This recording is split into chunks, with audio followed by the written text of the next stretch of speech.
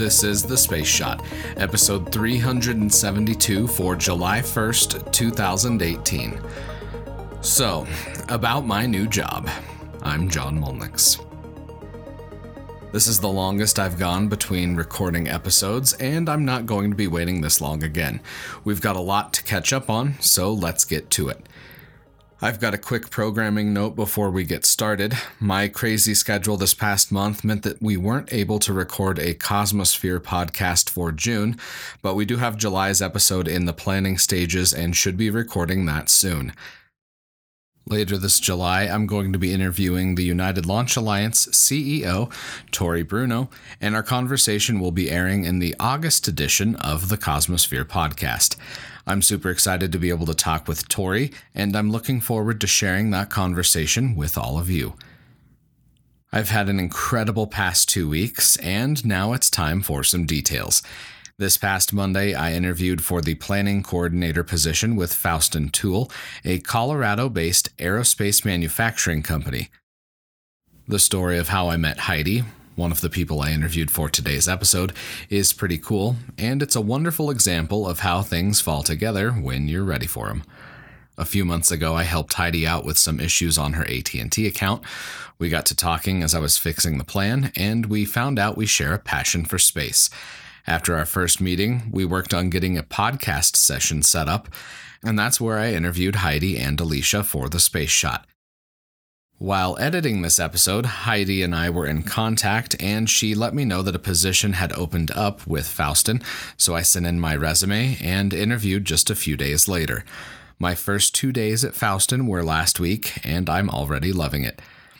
So, full disclosure here for this episode, I now work at Faustson, something that wasn't even on my radar at the time of recording this interview. Before we hear from my new bosses and about the work that's being done at the company, let's talk a bit about the news. I've also got a quick editorial note and disclaimer before we start. The views and opinions expressed in this podcast are solely mine and do not represent the views of Faustson. I'm speaking to you today as someone who loves space and history, and not as a representative of any company. Now, with that disclaimer out of the way, here's a little bit of news. On Friday, June 29th, SpaceX launched a Falcon 9 rocket and Dragon capsule on the CRS-15 mission. This launch, like many from SpaceX, saw the reuse of a Falcon 9 first stage and Dragon capsule. According to SpaceX, this was the last flight of the Block 4 variant of the Falcon 9, which is an important shift because the company's moving to using the Block 5 variant of the rocket. The Block 5 Falcon 9 will allow for more rapid reusability and eventually a 24-hour turnaround between launches, which is an unheard-of pace. The turnaround for the booster that launched CRS-15 was astonishingly fast. It launched for the first time back on April 18, 2018, with the Transiting Exoplanet Survey satellite.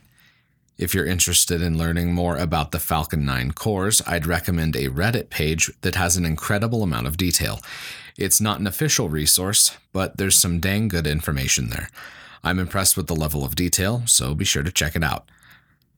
The elephant in the room, as I'm sure many of you know because your friends have probably been asking about it, is Space Force. It's way too early to tell what's going to be happening with this proposed branch of the military, and I fear we may be moving into beating a dead horse territory at this point until more is known. At least the memes have been amusing, I will say that. In a bit of sad news at this point, but not entirely unexpected, the James Webb Space Telescope launch has slipped yet again into 2021. I'm linking to a NASAspaceflight.com article with more details, so check it out. I just finished watching Season 3 of The Expanse, and the finale didn't disappoint. As many of you know, I've been reading the books for a while now, so it's cool to see the TV show start to catch up with where I'm at in the books. If you've yet to watch the show or read the books, you need to get caught up at this point. It is a phenomenal show. July 1st is also the anniversary of the Cassini-Huygens mission entering orbit around Saturn. Check out episode 48 to learn more. There's even some discussion about the National Space Council, which is a topic we'll hear more about later this summer. I've got links to episode 48 and all of the other articles I've mentioned in today's podcast, so be sure to check them out. There's also going to be a link to my new employer's website, so give it a click. My new position with Faustson means that my work schedule has radically improved from what it had been. I'm now working Monday through Thursday with pretty much every Friday off, which is fantastic. Now that I've got some newly found free time, I'm going to be able to do some jewelry work on the side for fun and for a little bit of repairs, which is pretty cool too, write more, and have a more consistent recording schedule for the podcast. I'm kicking around the idea of writing a weekly wrap-up again. I stopped doing it originally just because I didn't have the time. If this is something you'd be interested in reading, shoot me a message. My thought is to post it to Medium, Facebook, LinkedIn, and other social media networks, so shoot me a message if you'd enjoy reading that. I think it'd be fun, so I'm probably going to do it anyways, and I'm looking at writing this as a way to keep myself and others up to date on history and happenings in the aerospace industry. Now, let's check in with the bosses. Here's my chat with Heidi and Alicia. Last week I sat down with Heidi Hostetter and Alicia Svaldi to talk about additive manufacturing, the aerospace industry, and education. Heidi Hostetter is the CEO of H2 Manufacturing Solutions and Vice President of Faustson Precision Machining. She leads the Northern Colorado Manufacturing Partnership Board and is one of the founding members of the ADAPT Center, which we'll be talking more about later in this episode. She also holds a position on the Colorado Advanced Manufacturing Accelerator Review Board. Heidi has been awarded for her work in helping companies like Ball Aerospace, Woodward, Lockheed Martin, and others. She has 3 children, and in her spare time, she volunteers and supports Child Safe and respite services. Alicia Svaldi is president of Faustson, a company that's been pushing the boundaries for additive manufacturing or 3D metal printing. Alicia founded Faustson in 1981, and decades later, the company continues to be at the forefront of manufacturing. Faustson Tool was one of the first companies in the Rocky Mountain region to have 3D metal printing equipment, but they didn't stop there. Alicia was also part of the creation of the ADAPT Center. She seeks to collaborate with other companies and institutions to help push the entire manufacturing industry, particularly here in Colorado, into the future with new and innovative manufacturing capabilities. Ms. Svaldi also takes time to serve on the boards for Red Rocks Community College, Manufacturer's Edge, the Arvada Economic Development Association, and the Colorado Manufacturing Association. Faustson Tool was the Manufacturer and Innovator of the Year in 2016. Let's jump into the conversation with Alicia and Heidi. All right, so Alicia, let's start with you. Let's talk a little bit about your background in the industry and your experience here at Faustson. Well, it's been a really fun and exciting experience. You know, the last 35 years, we've always tried to be the innovator, the first in everything. So started the company young, fearless, with the attitude, we can do anything. We accept your challenge is our tagline for a reason. We took on the EDM process, then the 5-axis process, and now doing the 3D metal printing is probably one of the most exciting things I've ever seen in 35 years. So what's the difference for those of us who aren't like in the, manufacturing background? What's the difference between like the 5-axis milling and then the EDM that has something to do with sparks, if I remember reading correctly? Correct. Right. So the EDM is an electrical discharge machining. Okay. So it is a wire that goes through water and displaces the metal as opposed to milling it away with a 5-axis machine. Interesting. So what are some of the benefits then of switching to 3D manufacturing instead? Well, it's an accuracy that you can get on parts that you could never get from machining. And you can take parts that were assembled and take 3 parts and build them together as one. You can make them lighter. So for aerospace, anything that's going to be flying, you can make them lighter in weight. It's a much greener technology because in regular machining, you'll take a hunk of material and take away, and that all goes to recycle, yes. But with 3D metal printing, it's a powder that goes in and is lasered together, and then you can reuse the powder in the next build. Wow. Yeah, if I can jump onto that, I think the real benefit to 3D printing is that much of what Alicia said, but if you want to summarize and really capture it, it's that now the design engineer in an aerospace, really in any any industry now has no limitation to the technical capacity or design, right? So in the example that we completely overuse every time, it would be the GE fuel nozzles that are in the LEAP engines. Okay. GE really took the market by storm when they announced that all of them would be 3D printed. Because what they did was it was something like, and some of these percentages could be a little off, but the basic premise was they took 19 different part numbers that now are printed as one. They increased their efficiency by 25%, reduce their weight by 33%. You start to talk about those things and you just simply can't compete. Well, especially for if you're launching into space, that's a lot more payload that you get to you get to send somewhere, or it's a little bit better margin for fuel. So weight is critical. What made both of you so interested in 3D printing? I mean, starting off as one of the first companies here in Colorado that had a 3D printer, why was that so important to get in on that technology? Well, I mean, here's the reality. I come into this game halfway through Alicia's, ownership of the company. That's the bottom line. What Faustson had already put in place and what they were known for in the industry was their ability not only to precision machining, but it was also their ability to pioneer and innovate. Okay. So Alicia and I really had to sit down, and talk about what was the next step. Do we continue to invest in 5-axis and traditional manufacturing? Because that was on the table. Or do we do what they had been known for, which is pioneer and innovate?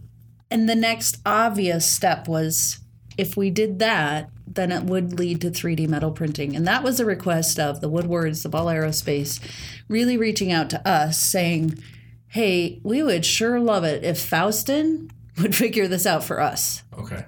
Right? Yeah. I can't say that either one of us were truly bought into that. That is the truth. To this day, I'm not sure we're truly bought into that, but we're stuck now. We're there.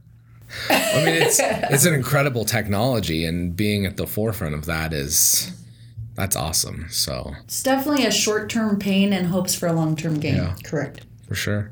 Well, and you'd mentioned, like on the wall, this is radio, so nobody can see it, but there's F-35 parts. Mm-hmm. And are those then 3D printed as well? Or no? Man, no. Okay, no. Nope. I think that we would love it if eventually it went that direction. Okay. But here's the deal. This is what a lot of people don't know about government work. Yeah. The F-35 has gotten a ton of media in the last, 5 years? Yeah. Most of it negative about being completely over budget. The reality is we've been building these parts for 15 years. 15. And the reason is because they go through what they call low rate initial production. Yeah. So these parts cannot change once the design is sealed. They go through vibe testing. They go through so many hours of flight testing. Like, this is a done deal. You can't change anything about them. Okay. Unfortunately, the F-35 still, as best I know, that's my disclaimer here. What we hear is they still have weight issues, weight concerns. And of course, this technology would address that. Yeah. For them to change that at this point, too late. Way too late. They maybe can, the parts we make are the upper and lower antenna housing.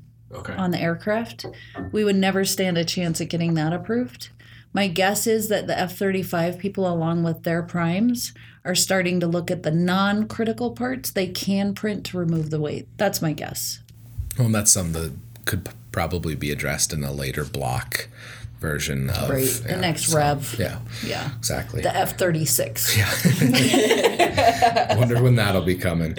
So, we've talked a little bit about just the start of the company, but let's talk a little bit more about your backgrounds. Like what's one of the things that, you did in school or something that, students nowadays could, take a little bit of inspiration from?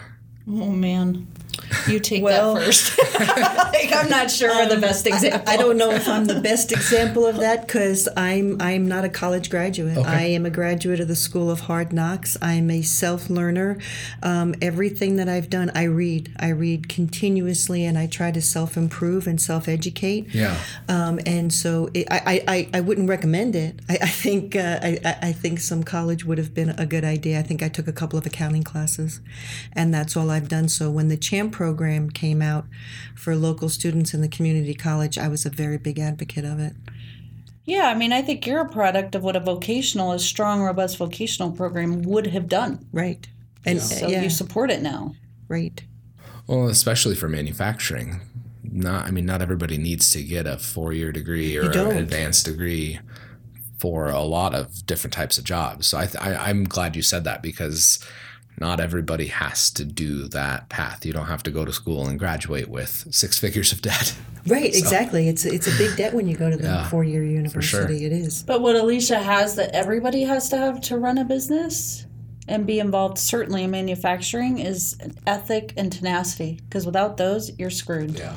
Right. The buck stops here. There's nobody I can go to say, hey, it's like, you stop, you figure it out, and you must get it done. And that, I think that's something Heidi and I have very much in common. Well, that's one of the themes that I've really noticed, the first episode in the Centennial series with Barry, the tenacity. I mean, that's critical. Both of my parents owned their own small business when I was growing up, and it's a nightmare. People think it's, super, it's all easy and you get all this time off. No. But it couldn't be, further from the truth. So I'm Actually, it's a complete opposite of that. We're the last ones to take time off. Yeah, our employees have much more time off during the year than we have. Yeah, I mean, we really have to coordinate it.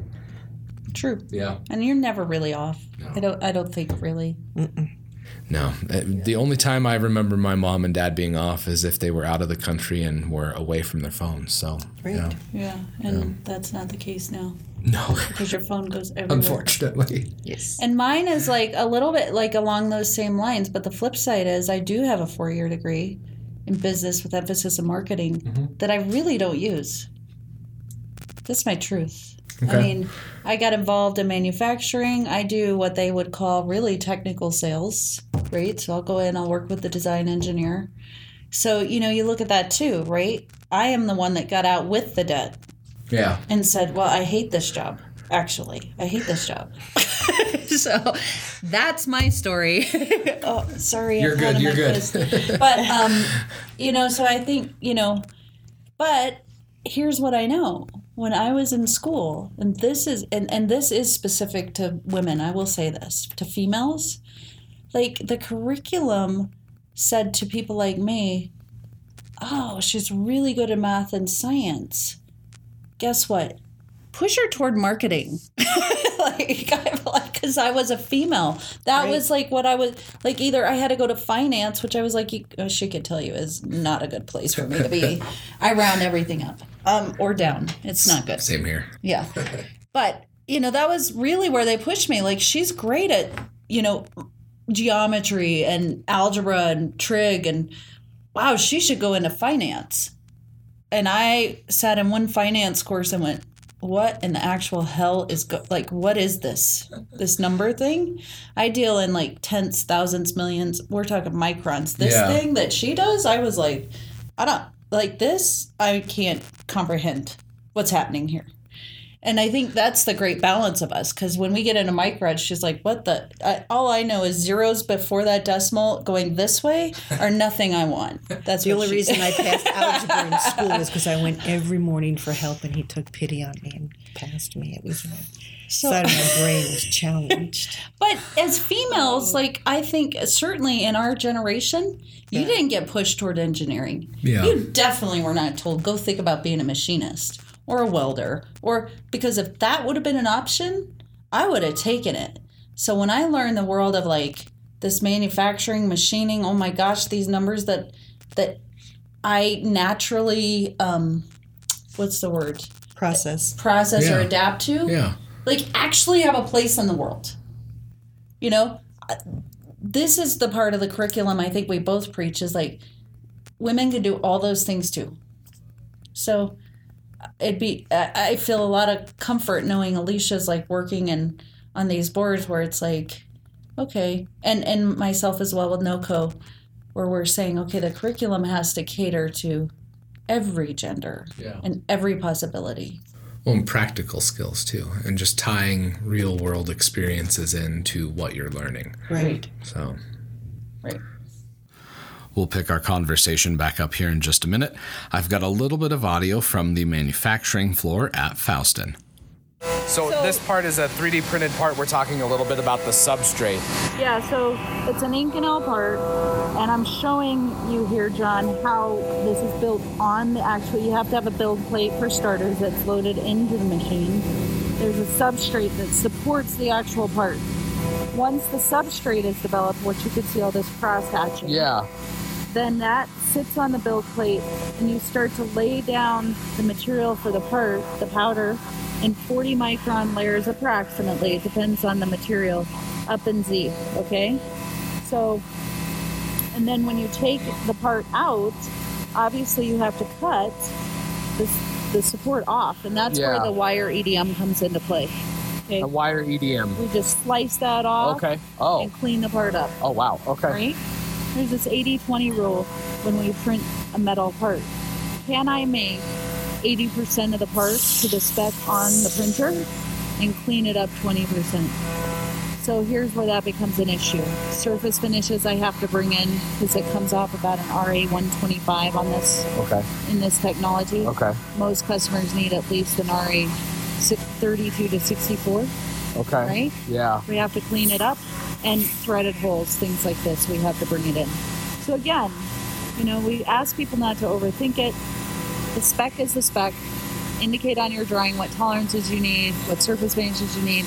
We have all the support equipment, as you can hear. We have about 20 different CNC mills ranging from 3, 4, 5 axis. We have wire EDM.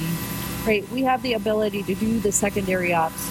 If you look at the Terry Waller's reports, the additive reports, he's like the additive guru. He happens to live in Fort Collins. Oh, wow. There's a thing called the Waller's report. If you look at that, there's 2 years ago he quoted, and he's 100% correct, that the secondary operations are as important, if not more important, than the actual printing.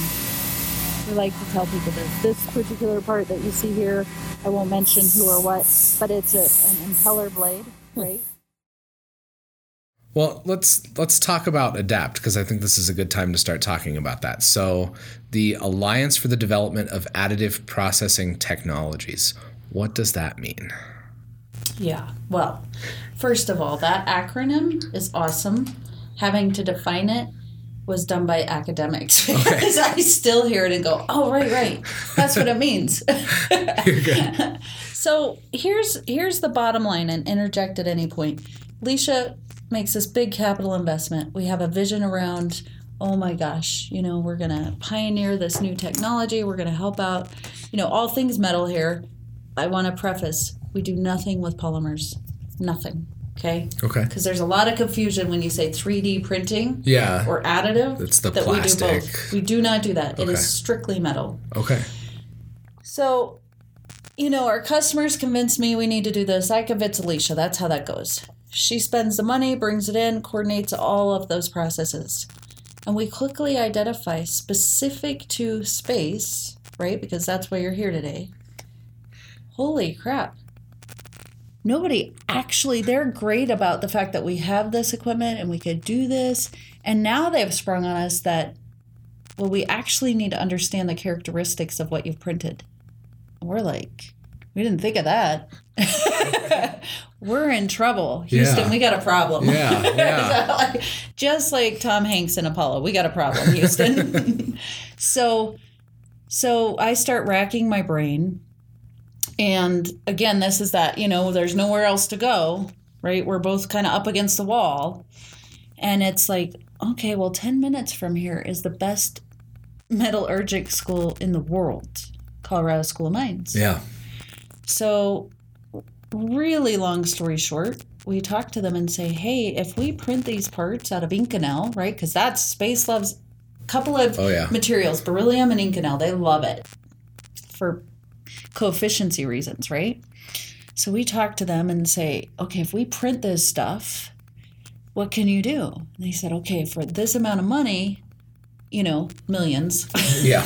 we can characterize your parts. We can look at things like microscopy, hardness, surface finishes, porosity, right? We can take a look at these things, and we could actually, without destructing the material, the part, that's the big piece. We can tell you with a CT scanner and certain lab tools and equipment, we could tell you what you actually have printed. Okay. Well, now what? Who's going to come up with the money? A school doesn't have money, and we're certainly not going to dish out $2.5 million for this. So that led us to the advanced accelerator program that, legislation here in Colorado created. And we put together what they call an infrastructure proposal for that grant cycle. And we won the first one that went across all industry sectors for $2.5 million. And basically, the caveat was, if they were to give us this money, we had to go before the Economic Development Committee in the state. Mm-hmm. We had to guarantee them we could get this lab developed, up and running, equipment installed in 12 months, and have results. Unheard of. Yeah. Unheard of in academia. In 3 months, we had the equipment in. They had the lab up and running, and by December of a year later, we had over 4,000 samples, and some of my numbers are a little funky now, but, that they had tested and had data logged in a database called Citronation, which is run by a company out of the Bay Area, which was the only company involved that wasn't a Colorado company, called Citrine. So basically what that database did was never about printing. It was always about the data. And so as a design engineer, you could go into this database if you had bought a seed to it, and you could click on the filters that mattered to you, and it would say, oh, this manufacturer, which in our case was Concept Laser M2 Kusing Inconel 718, which in the additive world was known as a CL100NB powder. Okay. Basically, it would say, oh, this is the powder you need. This is the manufacturer of the powder. This is the equipment you have to run it on. And here are the 5 vendors you can go use for this. Wow. Because what we quickly identified was it wasn't like traditional manufacturing, right? I mean, you couldn't just say this is a 5-axis part made out of aluminum 6061 and there's, 5,000 manufacturers in the state who could produce it. It was really finite who you could go to, what you could use, right? For now. Yeah. So we had to have that. We could print the customer's part. They could take it to the lab for characterization. And the caveat was that whatever data they got out of that lab became public to the database, right? So we crossed some proprietary boundaries with that, because now you had a Faustson there, you had Lockheed Martin, Ball Aerospace, kind of all coming together saying, yeah, we got to figure this out. We can't get into this proprietary stuff. That was a trade-off. Does that make sense? It doesn't. I mean, I look at it as the benefit longer term going forward is everybody gets to understand this newer technology a little bit better. So right. Exactly. That's what the goal was. Yeah. I mean, that just being able to know how a certain metal will change. Because, if it's machined or 3D printed, it's going to have different characteristics. So that's an incredible. It's a big industry push. It's a industrial revolution if you think about it. And I never count the web. I just don't. Yeah. So they say that's the third one. Fine. I don't, but whatever. 3D printing. We haven't had a real change in manufacturing since Henry Ford. Yeah. Everything's either machined or cast or. Right. Yeah. So this is big. A huge difference. Mm-hmm. And with natural resources dwindling, I think that people are going to start to have no choice. Well, and just longer term for, this is super longer term, but in situ resource utilization, being able to print a part when you're out at Mars, that's Oh, a little sure, bit like easier the than space station. exactly. Yeah, right. It's easier than taking a mill with you. Yeah. And milling things, on Mars. But so I think that's a lot of that is what drives you then, that pushing forward for that innovation and finding the next, helping push the frontier of manufacturing. Is that really what drives both of you then? Well, Alicia might say yes to the money. Nothing wrong with that. Are we Nothing supposed to be wrong with that. authentic or politically correct? Whatever your response is, that works for me. Yeah, I think, we would certainly like to make money in this, and we have not. Oh, yeah. That's our truth. Yeah. Right. But at the end of the day, challenge. Yeah, I think we look at the future for manufacturing is pretty grim if there's not a real disruptive pivot here quickly.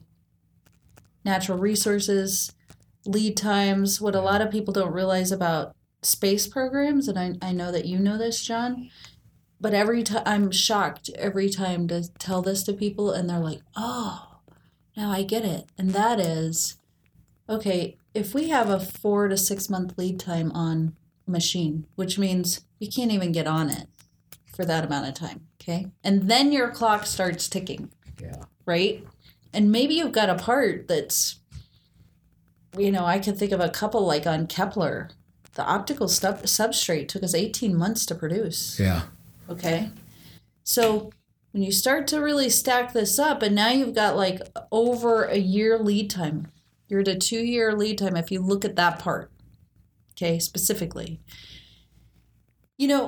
These launch dates that space programs come up with are closely monitored. There's a reason they get this one moment in time that they can launch that scope to place it exactly where they need it. And here's a really unfortunate news. If you miss it, it never comes around or not in your lifetime again. So being late is not an option. A lot of the principal investigators on those missions, if it launches 5 or 10 years late, that's the difference between having that data during their career and having it be their graduate assistant's data. So it's critical. And you may miss your window of what it is you're trying to achieve in total. Well, I'm glad you mentioned Kepler, because that was one of the missions that when we were talking earlier, that's one of the big ones in the news. So what exactly was produced then? The optical substrate, what part of the telescope is that? Yeah, so we can, obviously it's radio, so you can't see, that's unfortunate. But so for those that know about Kepler, right, the things that they know are that a lot of Colorado companies involved in that. A ton, in fact. Ball Aerospace, LASP, Faustson, we're always the nameless one, right? We're the secondary or maybe even tertiary. Nobody knows us, right? But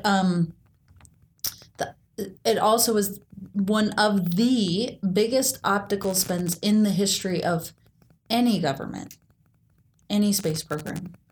I can't remember the dollars involved, and maybe at some point I can research that and email you later. Sure. But this substrate, it's an optical substrate, right? Okay. So this is one of the most critical parts to that scope. Any of those pockets on that INVAR substrate, if they're off by, half a fraction of one human hair, you're hosed. You've just screwed up the whole optical piece of the scope. Wow. Well, if it's a scope, the optics are pretty critical. Exactly. Right? As we found with Hubble back in the 90s. So. Right. Yeah. And none of us really knew what we were doing. We worked with an engineer who we respect a lot at Ball Aerospace. And literally, this is kind of before SLA and all that became a really big deal. He brought out to me, he didn't even have a print. He met me in the lobby, the security lobby at Ball Aerospace. And I can't mention his name just because of legal stuff and NDA stuff, but he built it up with Legos. That's so cool. And he said, so cool. This is what I need you to make, Heidi. And I was like, wow, is there any way we can get that in a print? Because I am going to struggle, but it looks good. It looks good.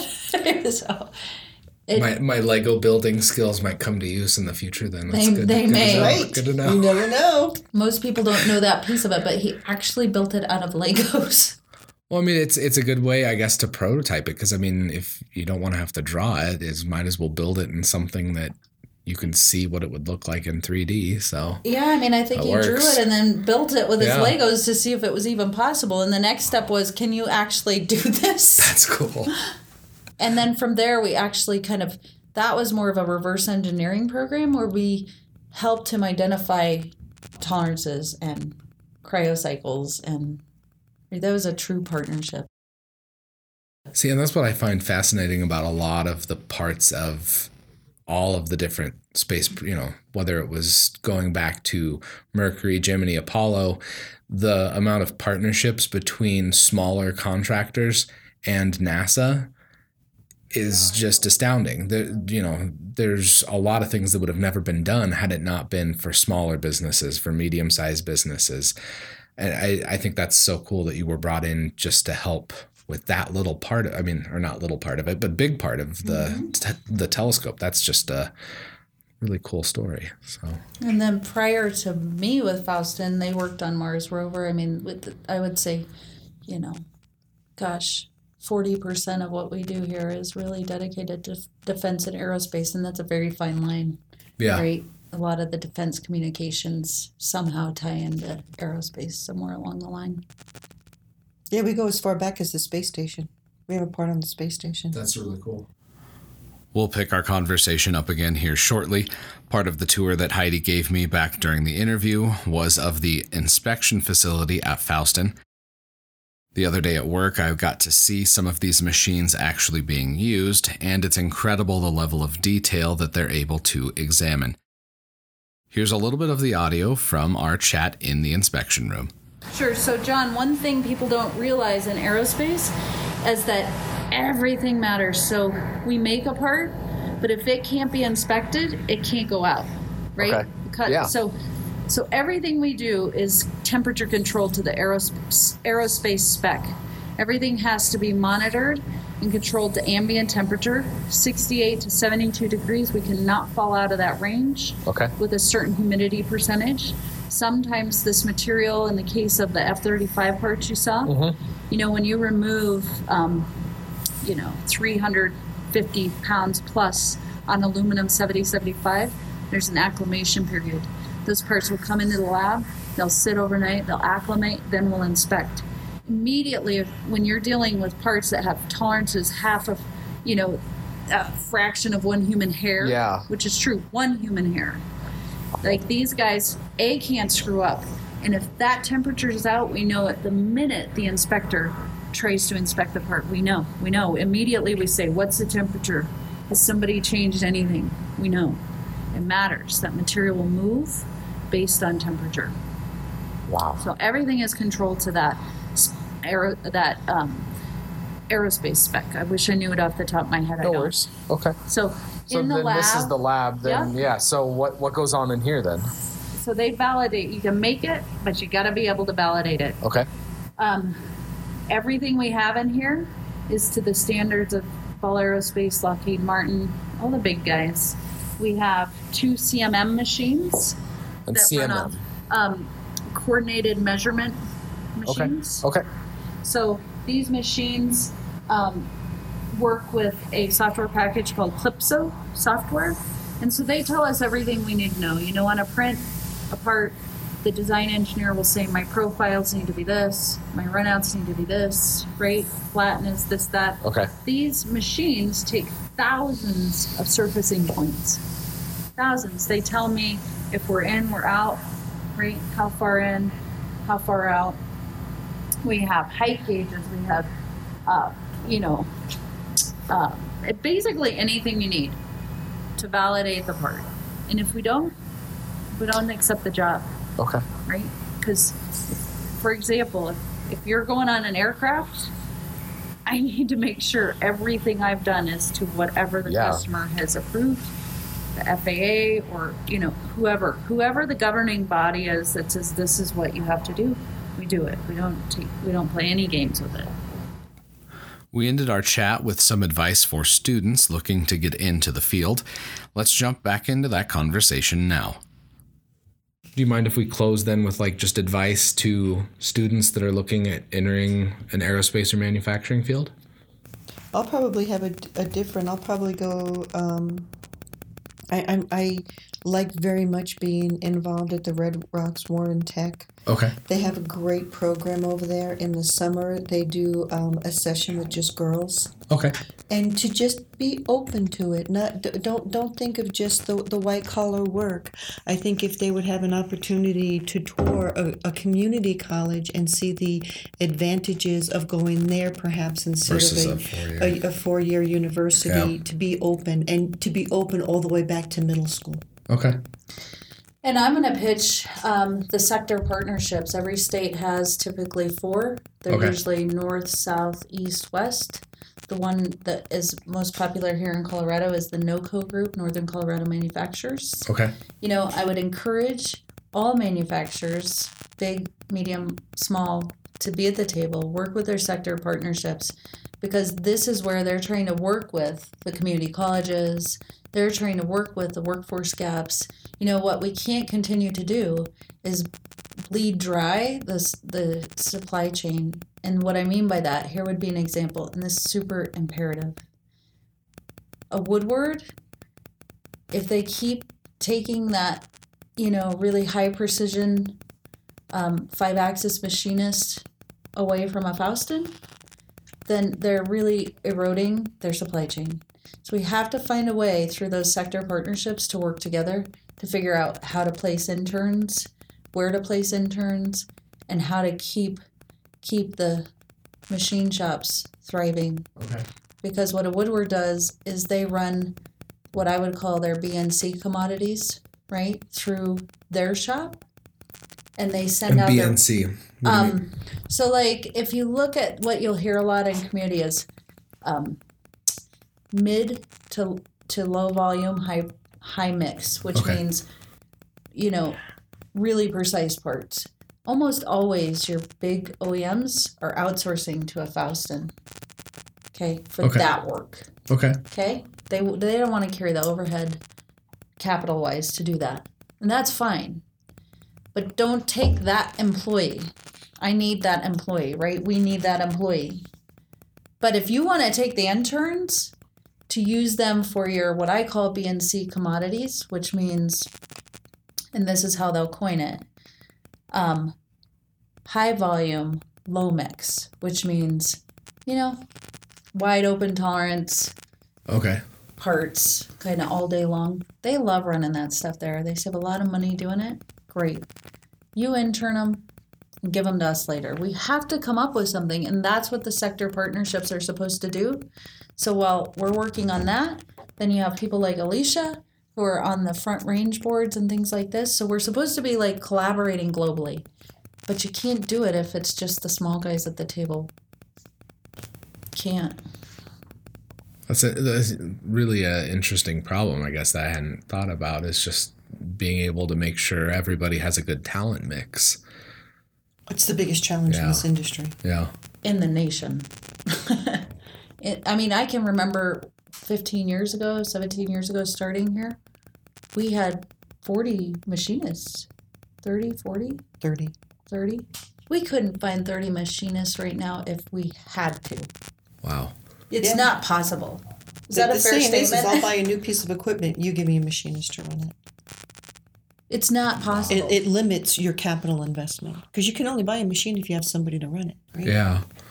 It's a big problem. So you have me, who's responsible for revenue generation, going to her saying, get me people. She can't find them. She actually cannot find them. So we have to figure it out.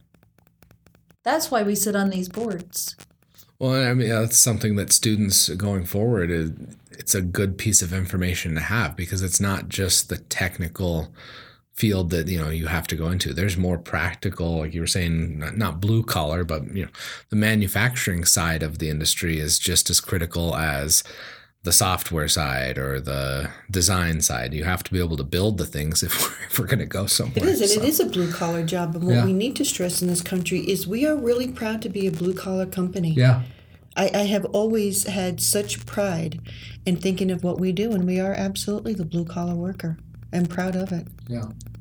Well, yeah, there's nothing wrong with it. No, and that's one thing that I wish more people would understand, especially for like trade schools, is it's not a bad option for a lot of people. Great option. Yeah. We've never laid off anyone. Wow. 35 years. Yeah, back in the crash, I mean, you and I took the financial hit. We never let anyone go. We never, yeah. That's incredible. But here's the piece. Like, there's that piece that she speaks to, and I'm kind of waving the flag of, like, here's the deal. There's 6,000 manufacturers in the state of Colorado. 5,000 of them are 20 or less employees. If those shops keep going out of business because the OEM is pressing them so hard on certain pricing, things like this, what are you going to do? What are you going to do? Yeah. It's not just a loss of jobs, it's a loss of, institutional memory of workers that you can't just can't train somebody and just get them in there immediately. That's a longer term problem if that continues to happen. Yeah, so the shout out is we have to work together. I think that's a great part to end on. Heidi, Alicia, thank you for being on the podcast. Thanks, John. That's it for this week. Until next time, I'm John Molnix, and I'll catch you on the flip side.